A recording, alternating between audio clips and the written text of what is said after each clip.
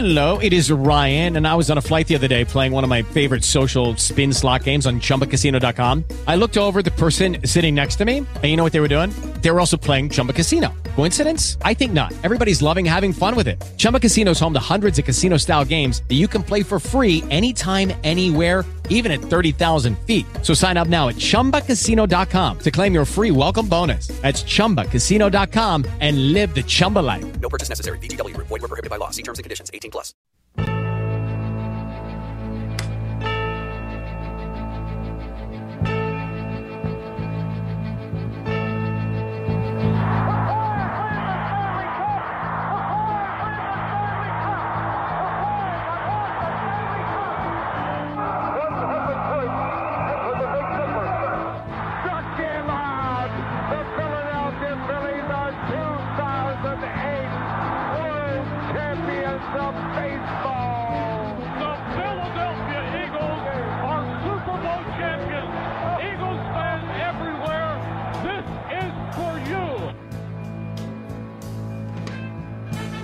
Now entering the game from Philly Pressbox Radio, Bill Burns and Jim Chesko.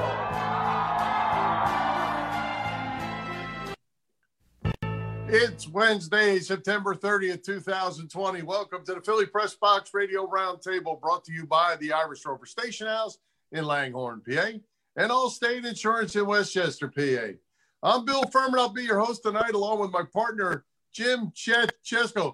Hey, Chet, the summer of promise for our Philly teams has turned into a fall of empty hopes, with the Eagles as the last hope. And it's a good thing the NFC East is awful right now. And I got to tell you, I'm not feeling so good tonight. Physically, I got a little cold. I feel a lot like the Philly bullpen, and you can fill in the blanks from there. Well, you told me you weren't feeling well, so just in case it might be COVID or something, I thought I should wear a mask. But you know what? We're socially distancing. You're 60 miles away, so I think I'm safe. Yeah, you mentioned the Eagles. It's been awful. The NFC East is awful, and maybe that's the one thing that is a positive for the Birds right now.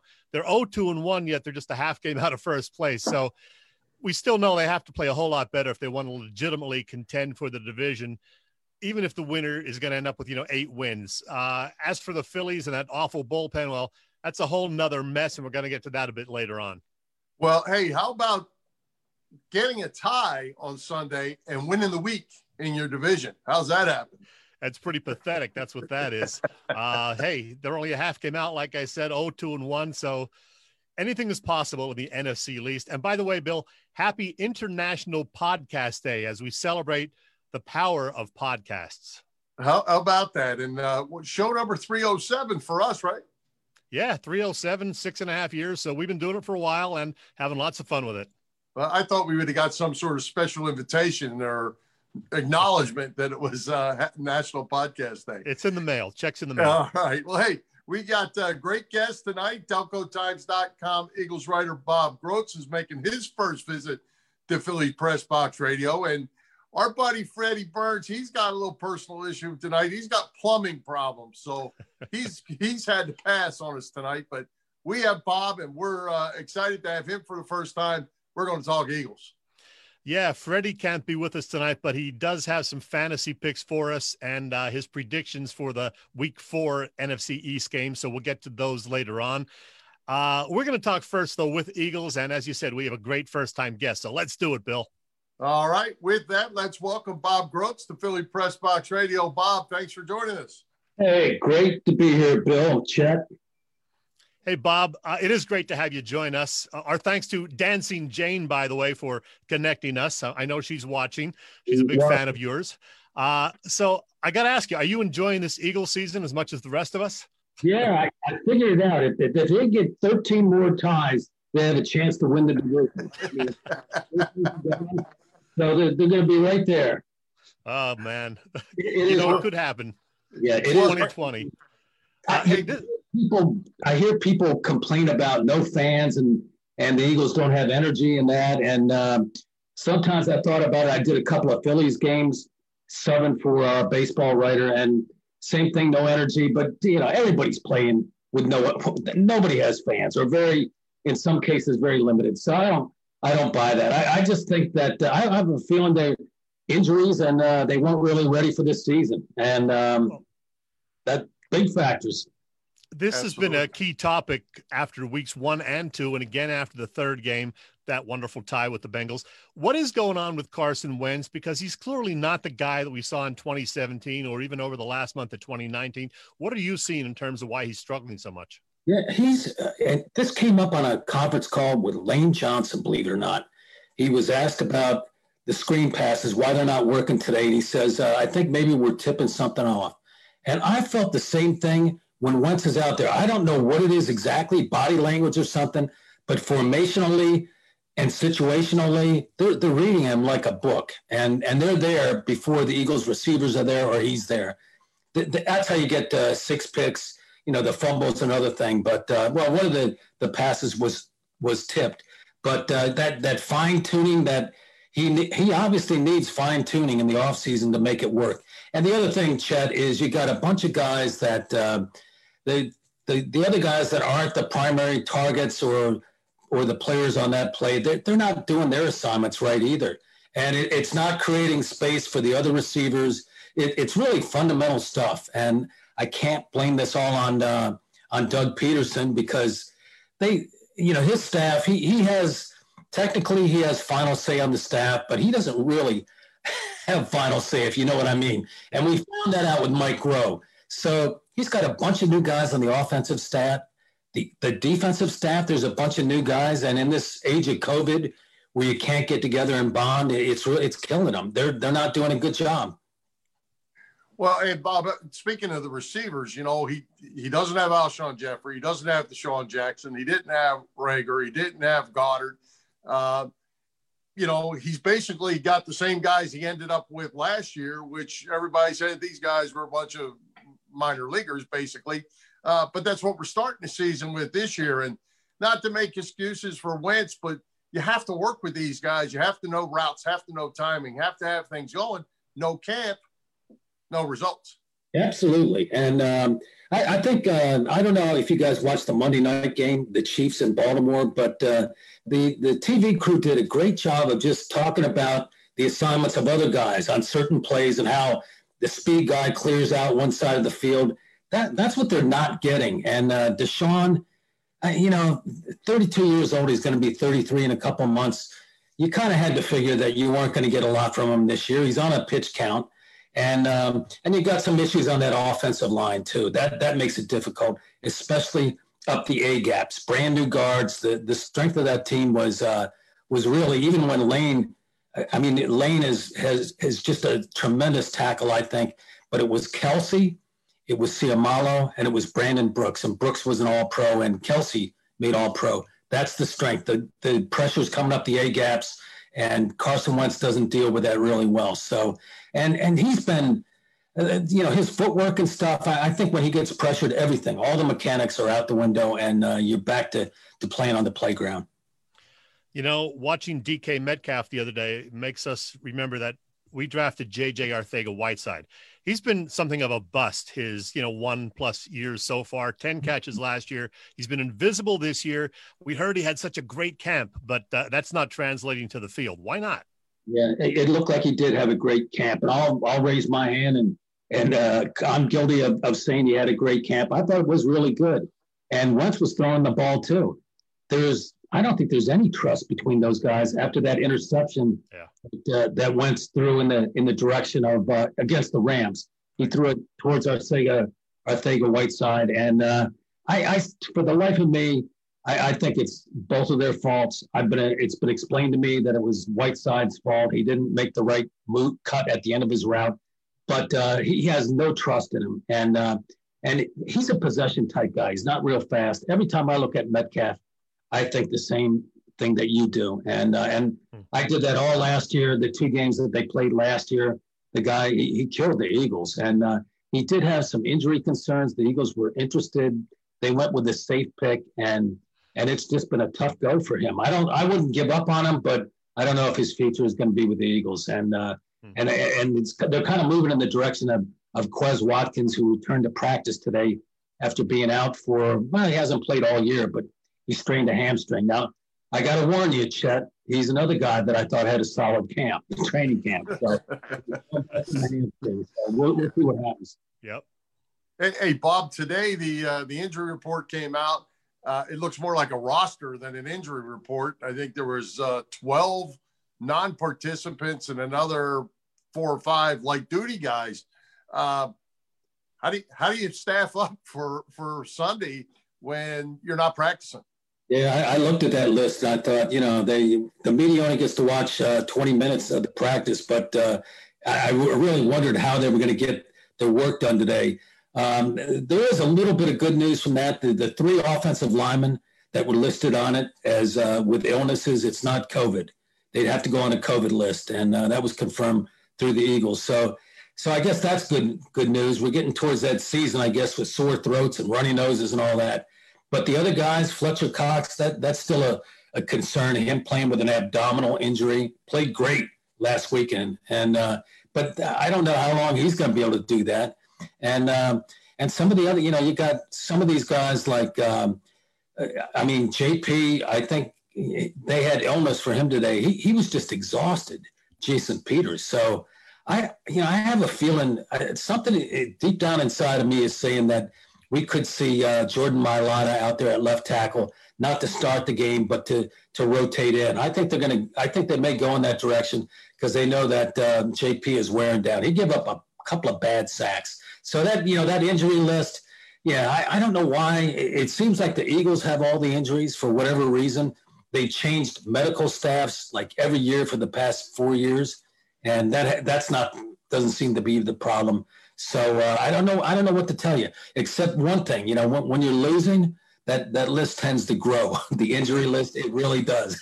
and I think guys are more reluctant less reluctant or more reluctant to play if they're if the team isn't doing great.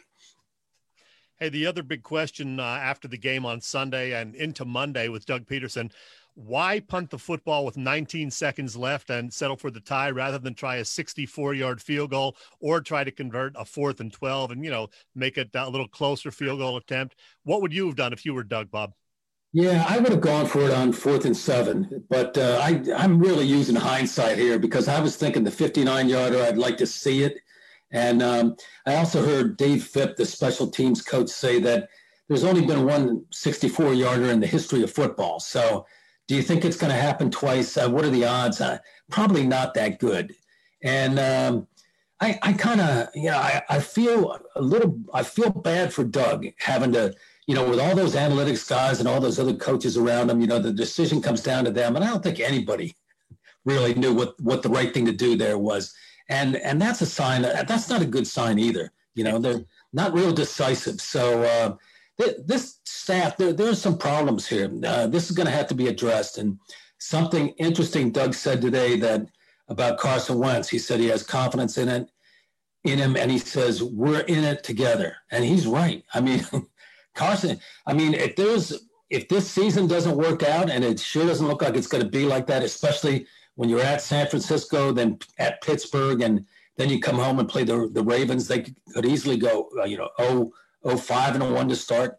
So if you're in it, if they're going to get rid of somebody to make a scapegoat of this season, it's not going to be Carson Wentz. So those two are tied together, and really, people expect Wentz to play better, and I don't see how he can play worse. But I think he's got I don't know whether I would call it confidence, call it whatever it is. There's a big problem there, and I don't think it's the kind of thing that's going to go away in 1 week, 2 weeks.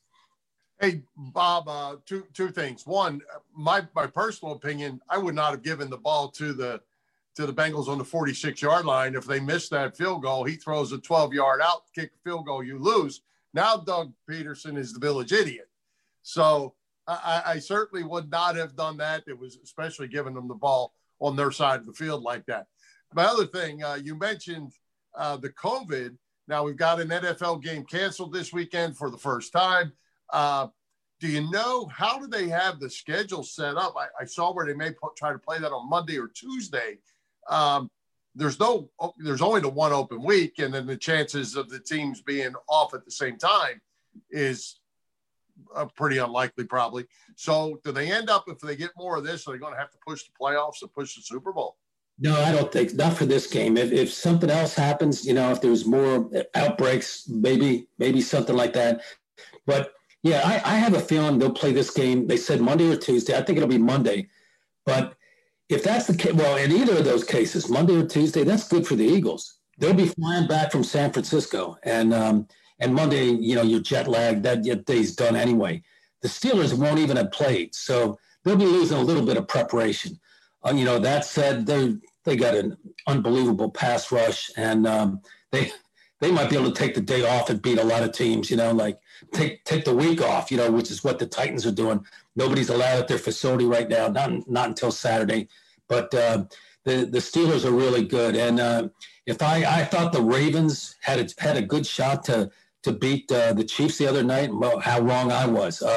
I think the only threat left in the AFC to beat or to challenge the Chiefs are the Steelers. So with that pass rush, so we'll see what happens. But no, I mean, I think this benefits the Eagles in the short run in terms of preparation. But I don't think it's time to really push the season back.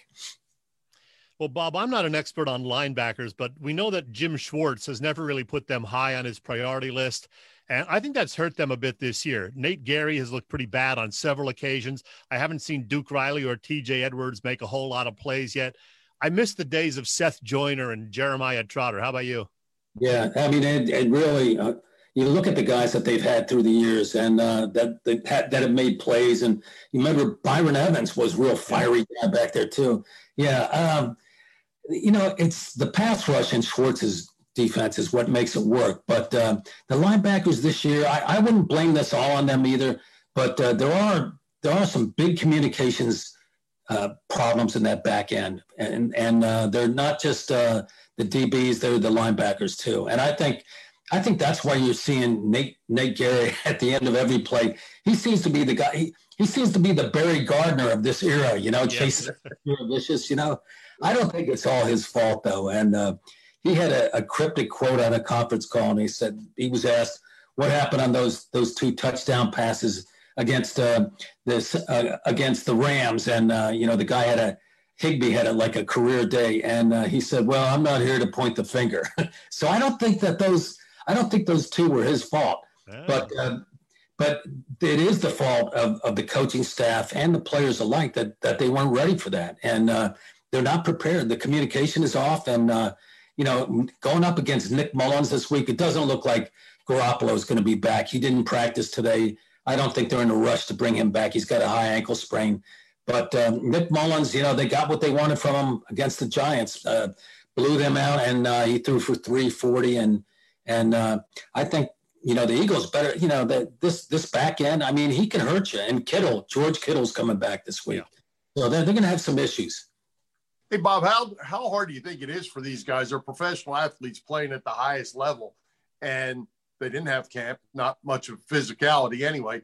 And in the case of the Steelers and the Titans, they've got the week off. They're going to not work out and then be expected to play high level. As we saw, the injuries have just bombarded this league. It's a battle of attrition to start with. It's even worse now. Yeah, I've always thought, Bill, that the preseason was worthless because I've always felt like the starters barely play. They don't even play at all in the third or the fourth game. And but Dick Vermeil is one of those guys. He was on a show the other night, and Dick Vermeil was saying that he thinks that guys, he didn't say they were soft, but he thinks that they really need that contact, like you did.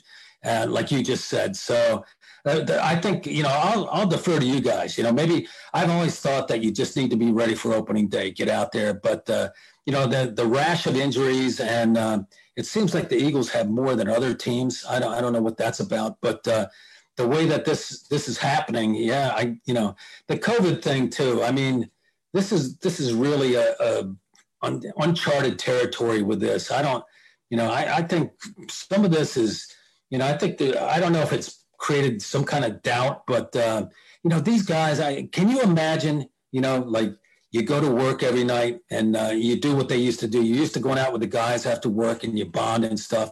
And you can only go home, and then you got to make sure that your wife or your kids or your roommate doesn't give you COVID. I mean, how long could you take that? You know, like, are you do those extra reps? You know, like, I mean, that would get old. So, I think maybe some of this stuff. I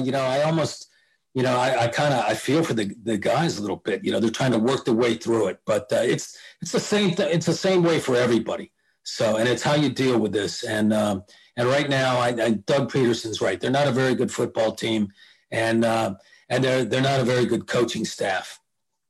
Hey, Bob, you mentioned the show with Dick Vermeil the other night, you and Merrill Reese.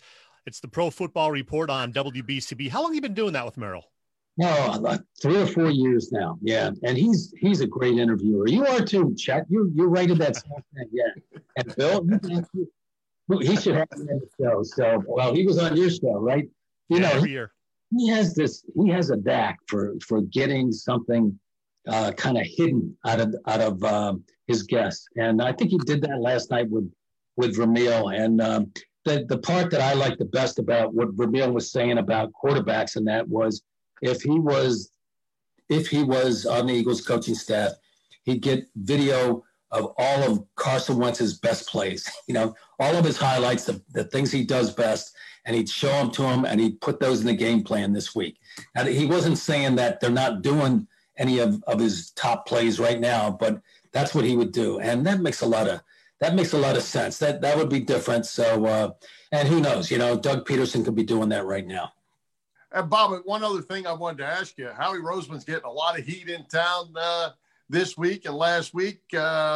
Is he at fault, or is this thing gonna get straightened out? Yeah, it's kind of early in the season. I mean, it's fashionable now to say that he didn't draft anybody any good, but it's hard to tell how good these players are because of the coaching. And again, I'm not laying this all on Doug Peterson. I think he's a really good coach. I don't think you win a Super Bowl if you're not a good coach either. And I don't think he's forgotten what he's doing, but he's got so much turnover on that staff. I mean, I know for me, to feel comfortable around the people that I work, I have to trust them. I don't know if he's had time to trust those guys yet. Obviously a few of them that have been there. So that takes time to build on that. But Howie, I think it's early to rip him. But and let's face it too. We have to be real honest about this. The owner loves Howie Roseman. He got him. He delivered Carson Wentz. He moved him up the draft. That was just an impossible task.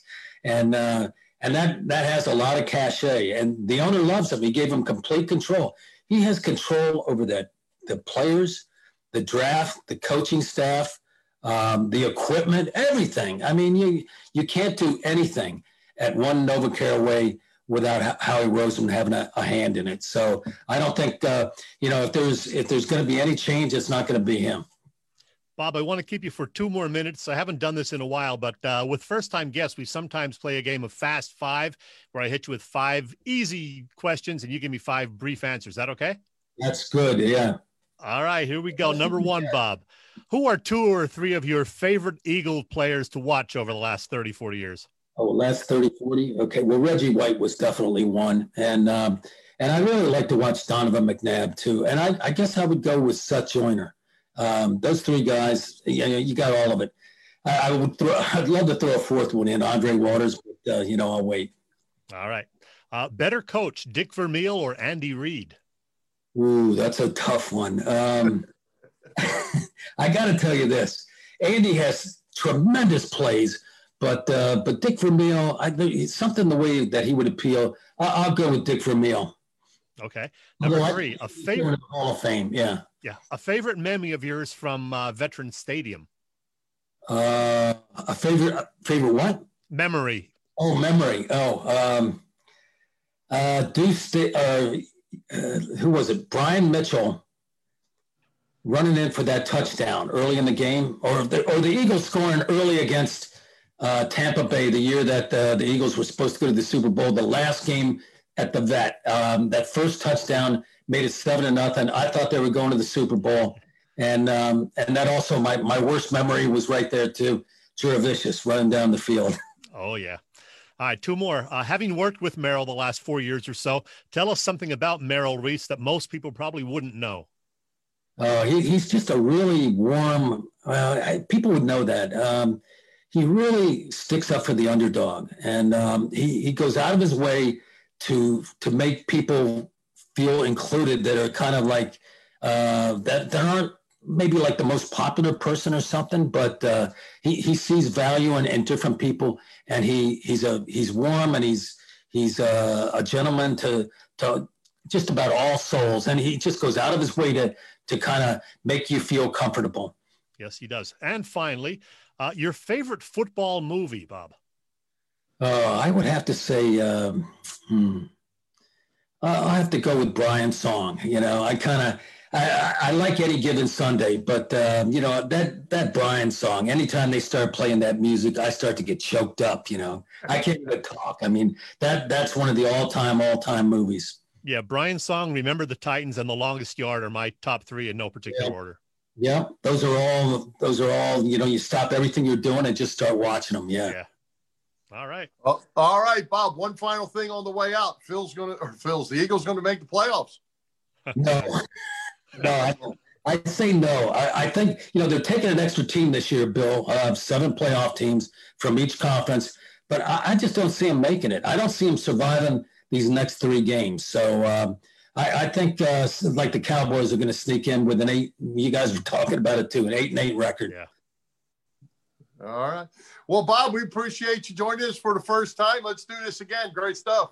All right, guys. Thanks, All Bob. right, Appreciate thanks. it. Good to be here. Thank you. All right. Hey, Chet, looking for insurance in the tri-state area? We got the spot for you. Allstate Insurance in Westchester, PA.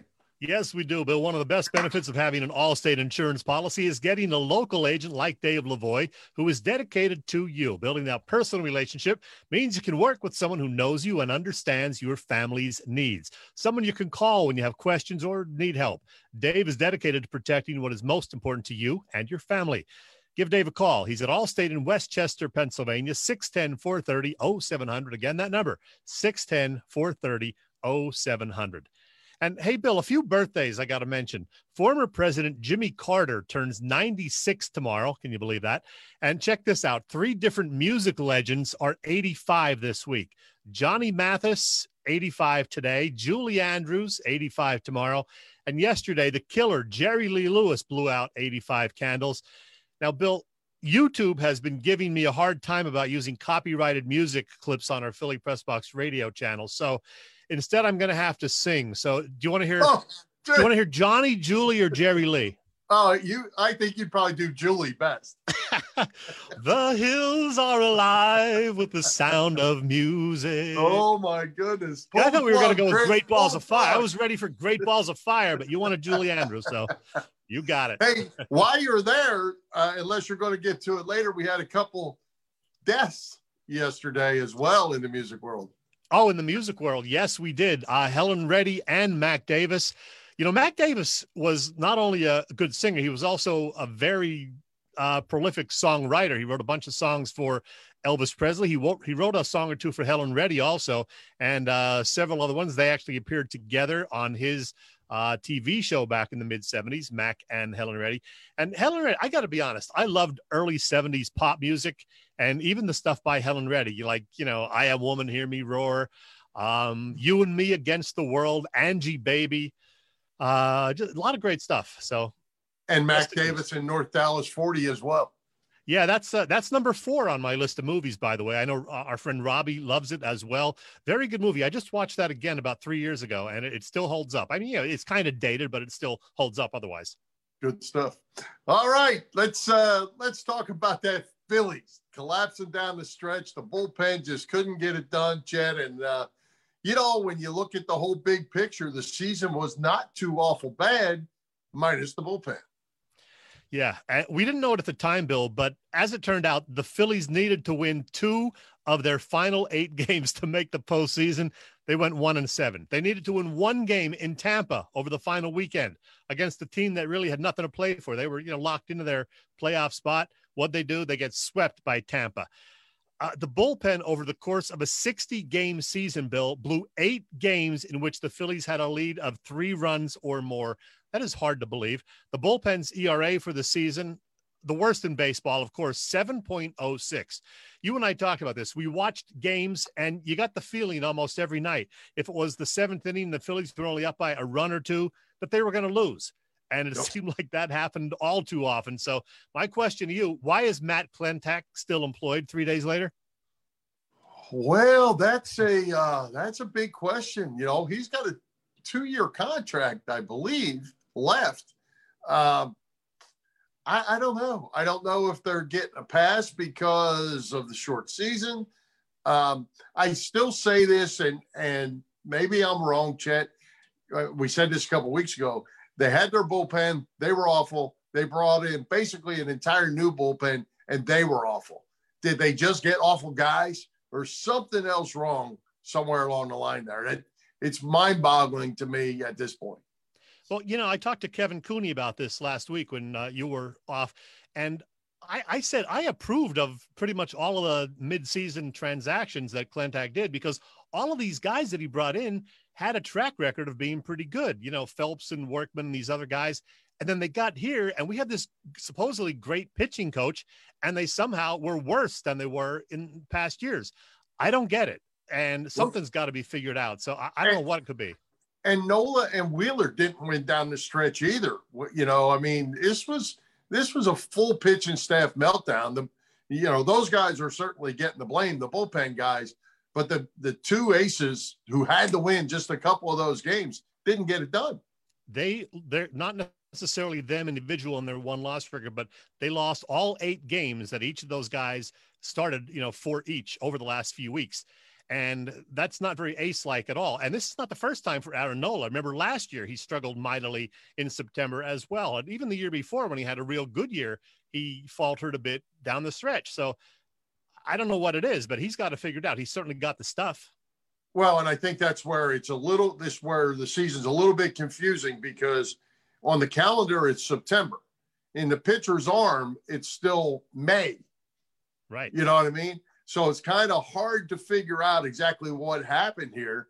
They haven't even hit mid-season stride yet. The season's over, and they couldn't get the job done. It's a little confusing, and that might be why Klentak's getting a little bit of a pass. I think Girardi's getting a little bit of a pass too.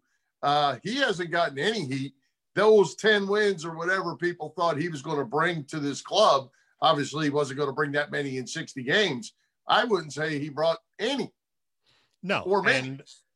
And the Phils, of course, finished a game behind Gabe Kapler in the San Francisco Giants, who also came up small over the final weekend and missed the playoffs. But yeah, he did not add any wins, that's for sure. And now I'm hearing some theories on the radio that maybe it's a financial thing, because the Phillies do have, as you said, Klentak under contract for another couple of years. You can't think about that. They listen to the fans. We've heard that from John Middleton before. And, if you took a poll of fans, I got to say 97, 98% of them would say Klentak has done a bad job and shouldn't be there. So maybe John Middleton is waiting till he has somebody lined up to take the job. I don't know, but people are going to be very pissed if they bring Klentak back. I'll tell you that much. Well, speaking of that, speaking of the fans, speaking of being pissed, JT Realmuto, Didi Gregorius, what are you going to do? You got to get these guys signed. They're now going to be in a massive bidding war for Realmuto with probably a bunch of different teams. Didi, he had a nice season, and he's going to be sought after as well. And those are two guys they have to sign. Yeah, they do. And I think Realmuto even more so than Didi, because he is the best catcher in baseball. And yeah, you're going to have to pay him a lot, but I think he's worth it. You're going to get Bryce Harper in a bit of a feisty mood if you don't bring JT back also. And I see Didi as less of a priority because they have a young shortstop who may be another year away coming up. He's like their one good prospect still down in the minors. And you could play Segura at short or Kingery or whatever, for the next year if you had to. But you got to do something to get JT Realmuto back here next year, or the fans are not going to be happy. Yeah, well, and you're probably going to pay an extra $50 million, than you would have paid had you been able to get this deal done before the season. And now, the Yankees, we know they have no limit to what they'll spend. And now Atlanta's supposed to be involved in the Mets under new ownership. It's going to be a bidding war. And I don't know that there's any reason to give a home team discount unless Bryce Harper's just really your buddy. Yeah, he's not going to get a discount. We know that. You got to keep in mind, though, Jake Arrieta is going to be off the books. That's $25 million or whatever that you don't have to pay him. If you don't bring Didi back, that's some money that's freed up. A couple of the other pitchers I think are going to be gone. And boy, I don't know, but David Robertson's off the books too, by the way. And what a deal that was. 2 years. And what did he throw? Like 40 pitches and got $13 million or something. Got hurt. So yeah. They will have some money to spend. And I want JT back. And you know what else? I heard some people say that maybe it's time to let Andrew McCutchen go. I think he's under contract for another year, but he's not the same guy that he was. Great teammate, obviously, and he still can play, but I'd be okay if they let Andrew McCutchen go. Yeah, I would too. I think it's time to get Adam Hazley out there, give him some more work. He's a nice hitter. He's not Alec Bohm type hitter, but he can hit. I think he's a big league hitter. McCutchen's a leader though, and they got to have that in the clubhouse. And whether he's the guy or Harper's the guy, I don't know who actually runs that clubhouse, but I wouldn't have a problem if they kept him. I wouldn't have a problem if they let him go. I just don't know that he's your leadoff hitter is going to hit 250, 245, 250. That's what you got. Right. And remember last year, it was 11 days before they announced that Gabe Kapler wasn't going to be brought back. It was the Thursday of, a week and a half after the season ended. So maybe it's going to take John Middleton another 7 days decision on Klentak, but it's going to be an interesting week and an interesting off season for the Phils. Yeah, and one thing interesting about Kapler, since you mentioned him a couple times, did you see the article where the home plate umpire missed 27 balls and strikes in that one-run game that eliminated Kapler's team? Oh my God! 27 balls and strikes. They went back. It was so bad they went back and reviewed it, and they said the umpire missed 27 balls and strikes in a one-run game. Yeah, that's unfortunate. And just watching the Phillies over the last couple of months, the umpire seems to have gotten worse this year. They miss, now that they have the box there, at the bat, they miss a lot of pitches. So I believe it. Yeah. And those guys, the pitchers are good. They can paint that box. And, just a little bit, little in, little out is a strike. And when you look at that box, if it hits the box, the broadcasters tell you that's a strike. So, yeah, it's tough. Yes, it is. All right. Well, Chet, football season's up and running. Some restrictions are being lifted soon in Pennsylvania. So what is going on at the Irish Rover Station House? Well, here's what I can tell you. They still have outdoor patio seating at the Irish Rover while it's warm enough outside. And so far it has been. They also do have indoor seating. Now, although restaurants can technically go up to 50% in suburban Philly and that whole area, they're still at 25% capacity indoors because there are some bells and whistles that are required to go up to 50%. So they're staying at 25% for now. But as you know, the Rover is a big place. So they are, there's always a lot of tables there, a lot of available space. And of course, they do have a great menu all the time and a nice big slate of beers available. And while you do need to order food, you can fulfill that requirement with something as simple as $1 hot dog. They're open daily for lunch now, and I highly recommend them. It's the Irish Rover Station House on Bellevue Avenue in Langhorne. And you can check them out on the web at irishroverstationhouse.com. Hey, Bill, do you want me to sing again? I'd rather you not, but if it's something you feel like you have to do. No, let's not. Let's do this instead. There you go. Well, it's fantasy football time without our resident in-house expert tonight, at least Freddy Burns from Edge of Philly Sports Network. But Chet, you've talked to Fred. We know he's got some personal issues he's having to take care of tonight, but he did get you his fantasy football ins, right? He did indeed, and I'm trying to call up the pictures. Let's see the picture with my the screenshot. There it is. So yeah, I talked to Fred. And here's what Fred says regarding potential waiver wire pickups for your week 4 fantasy squad. If you don't have these guys already, if they're available, quarterback Joe Burrow, Ryan Fitzpatrick, and yes, Nick Foles. can talk about Nick if you want. Running back, Myles Gaskin, Carlos Hyde, because he says Chris Carson could be out. Wide receivers, Justin Jefferson, another guy the Eagles passed on, if I'm not mistaken, and Greg Ward, who, of course, is with the Eagles and could be a big target Sunday night. Tight ends, Jimmy Graham and Dalton Schultz. And there you have it. That's all Fred gave me as far as fantasy, and then he gave me his picks also, which we can get to. All right, well, let's go ahead and let's hit the picks. It's a good thing, as we said, that the NFC East stinks. We got some crazy point spreads coming up this week, 4 NFC games. So I'll walk you through, Chet. Why don't you give Fred's pick and then your pick, and then we'll go on to the next one, okay? Hey, before you do that, let me tell you this. I found the standings, and I sorted them all out. Fred and I last week picked 5 games. We threw in the Packers-Saints game as a bonus, and we were both perfect except for the Eagles-Bengals game, which, as we all know, ended in a tie. Fred picked the Birds. I picked the Bengals. I really did. And since it was a tie, I counted it as a loss for both of us because neither of us picked a tie. So 4-1 for both of us last week. For the season, Fred is an impressive 11-2. I'm 9-4. You were 1-3 the only week you picked, Bill. So you flinched last place. Well, that's okay. I'll end up with less losses than you when it's all. Well, that's true. Let's go. Okay, let's go. Giants at the Rams. The Rams are minus 12.5. Who you like? I don't think there's any doubt about this one. Fred and I both went with the Rams, so Rams easily. All right, let's talk about that just a second. How are you surprised that the Giants are as bad as they seem to be? Well, clearly they missed Saquon Barkley, but I thought they were going to give the Niners more of a battle this past week just because, the Niners lost their quarterback. They didn't have Kittle, and it was in the Meadowlands, San Francisco playing there for the second straight week. I thought maybe the Giants could give them a battle. I was a little worried about that one. Niners blew them out. So, yeah, I'm a little surprised the Giants are as bad as they are. All right. Browns at the Cowboys. Cowboys minus 5. I keep picking the Cowboys. Well, not all. I picked Seattle last week, but I hate picking the Cowboys, but I have to pick them this week. I'd love to see the Browns pull the upset, keep the Eagles, more in that race, but both Fred and I picked the Cowboys to beat the Rams in this one. All right. Ravens visit the Washington Ravens minus 13.5. Yes, the Washington football team hosting the Baltimore Ravens. I couldn't do it. I know. And like Bob Grotz, I thought the Ravens were going to knock off the Chiefs the other night. I just thought the Chiefs might have a little bit of a letdown. Boy, they did not. The Chiefs look really, really good. The Ravens, though, are still a real good team.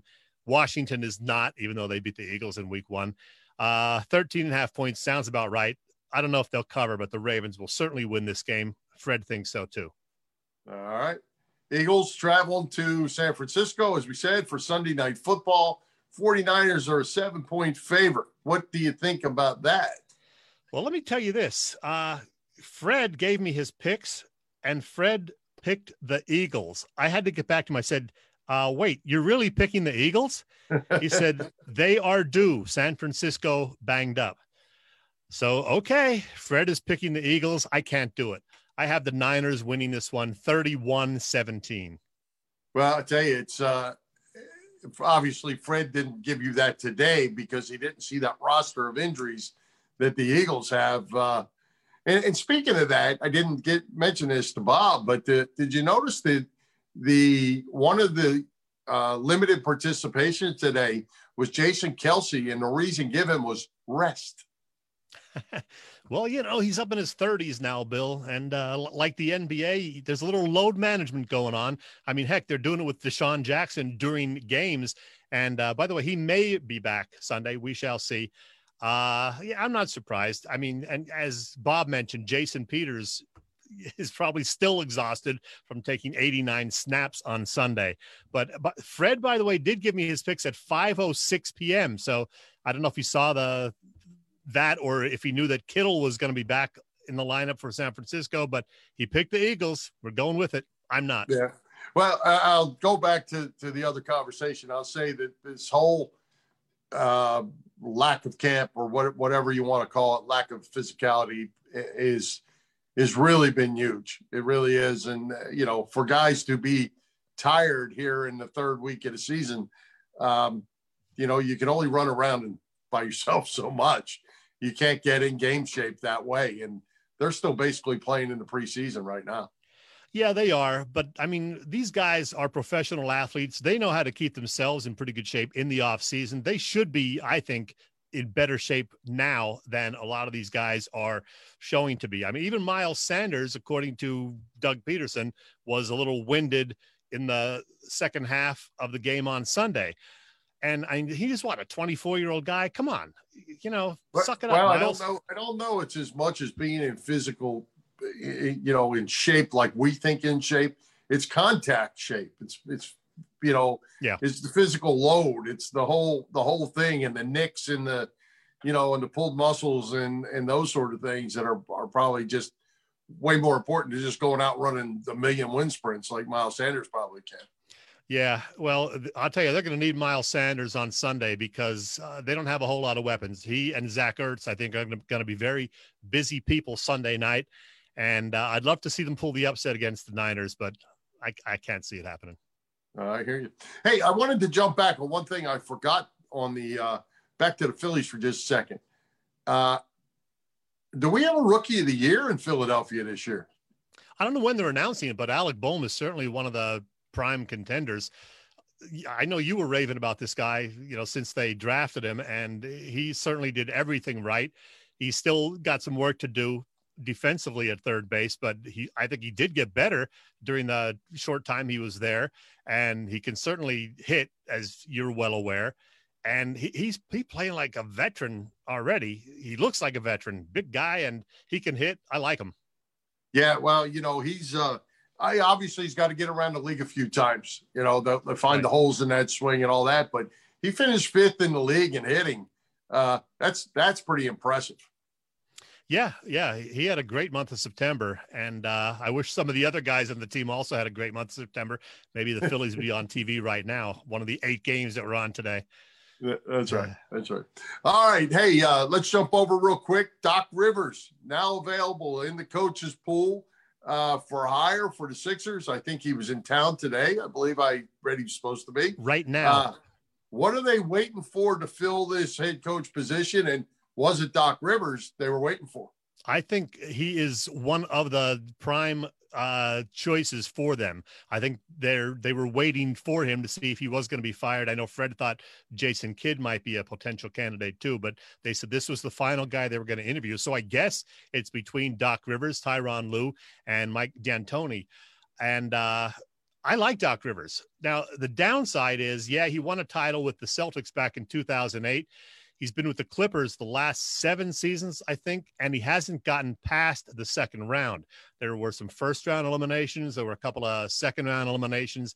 Hasn't gotten past the second round in his full time with the Clippers. Missed the playoffs 1 year, but I like him. I think he's the perfect age. He's 58, soon to be 59, and I think he's got a good, certainly knowledge of the game, and I think he could help Ben Simmons and maybe lay down the law, like, you're gonna shoot or you're not gonna play.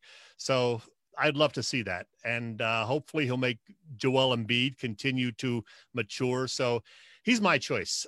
Tyronn Lue will be my second choice. I don't like D'Antoni. There's something about him that rubs me the wrong way. So Doc Rivers is here. Give him a contract right now. Well, Doc certainly has some cred, as a player and as a coach. He's been around a long time, and as much credibility as young players put into coaches these days, I'm not so sure, but he certainly has it. Yeah. So maybe we'll get an announcement in the next week or so. One of the guys who covers the Sixers said they do expect an announcement within the next week. So that's good. I mean, why not? They've interviewed 3 guys at least now. So they should have all the information they need. So get it done and get moving. All right. Okay, Chet, let's take another quick break and thank our friends at PPCC 118 Raz Room. They post great sports memorabilia on their Facebook page so people can take a chance of winning something they may not be able to afford or have access to. All items come with certificates of authenticity. They continue to run out great autographed memorabilia for all the Philly teams and more. They have 11 line Razes, mystery boxes, and now a memorabilia shop. check out their Facebook pages, like them or follow them. It's PPCC 118 Raz Room and PPCC 118 Raz Room Shop, both on Facebook. All right, Chet, great guest tonight and first-timer BOB GROTZ. He was good. He was really good, actually. Yeah. I thought he was excellent. Who do we have coming to Philly Pressbox Radio next week? I have no idea. I sent out one pitch early this morning. Haven't heard back from him yet. It is a longtime Philly sports guy. He would be another first-timer. We'll see. He has not responded, though, as of yet. So I'll bug him again in the next day or two, and we'll see what happens, and I'll let you know. All right. Well, we'll be looking forward to it. We'll be ready to check it out. All right, Chet, Philly Pressbox Radio website up and running. You can watch his podcast. You can see our Vimeos, current sports articles, some articles we've written, as well as now we have that YouTube channel up and running. Love the YouTube channel, man. As you said, there are video versions of our shows on there, plus lots of other cool stuff. You just go to YouTube, subscribe to Philly Pressbox Radio. You don't have to subscribe, but we want you to. We're trying to, build up our permanent audience. It's free, absolutely free. And look, you and I are dressed alike tonight. We have the black with green logo Philly Pressbox Radio T-shirts. They we are didn't still get the available. email, did we? We didn't get the email. No, it's not a dress code. It's just a coincidence. Yeah, we have them available for sale. We'll still give them to you for $10. What the heck? And then $7 to ship them. Check them out. You can find all the information on our website. If you have questions, contact Bill or me. We'll be sure to get the shirts out to you as soon as possible. All right. Well, Mr. Chesko, how about a parting shot for you tonight? I thought you were going to spoil this before, but you did not. So good for you. All right, Bill, back in April, when you and I reminisced about our all-time favorite Philadelphia Phillies, one of the guys on my list was a fun-loving outfielder who spent 4.5 years with the Phils in the mid-'70s, hitting .306 with the club during that time. Not only was Jay Johnstone a good hitter and, by all accounts, a good guy, he was also a two-time World Series champion with the Yankees in '78 after he left the Phillies, and then with the Dodgers in 1981.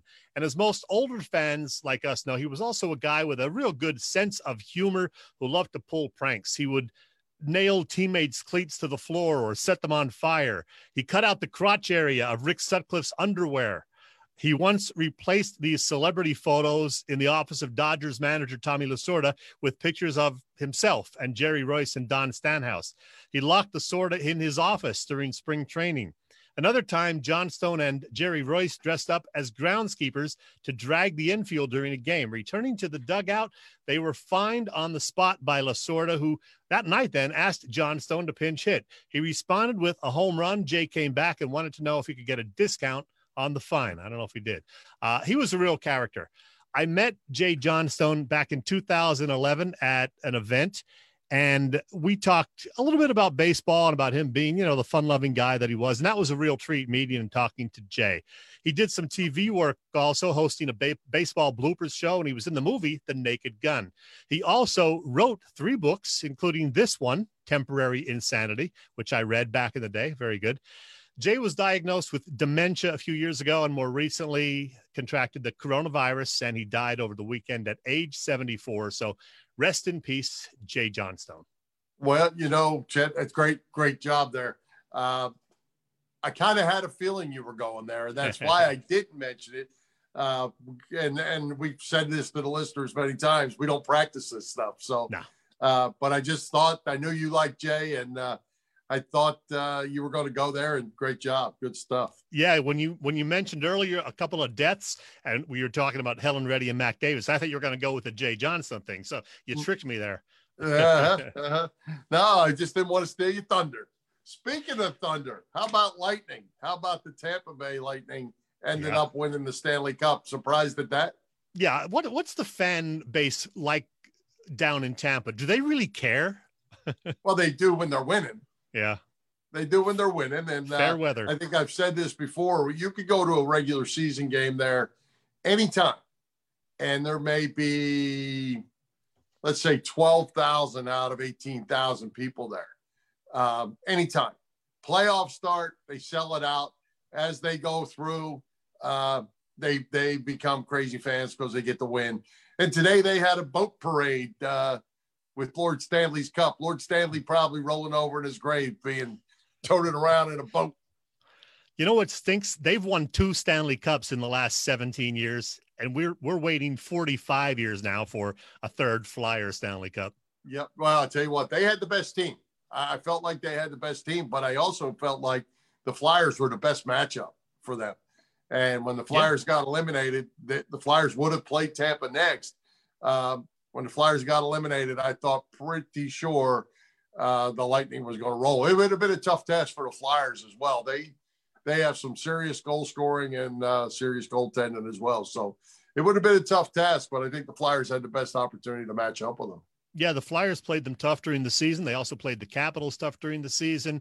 Unfortunately, the Flyers got matched up with the Islanders, who they struggled with during the season and again during the playoffs. But we'll say congratulations to the Tampa Bay Lightning. Don't do it again. Don't do it again. All right. Hey, one more thing.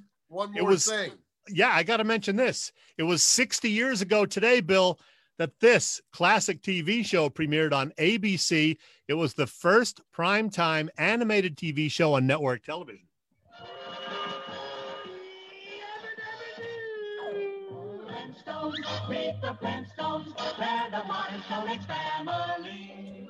I got to tell you, I was a huge fan of the Flintstones, Bill. I loved all the celebrity characters: Cary Grant, Perry Masonry, Rock Quarry, Stoney Curtis, and of course, Anne Margrock.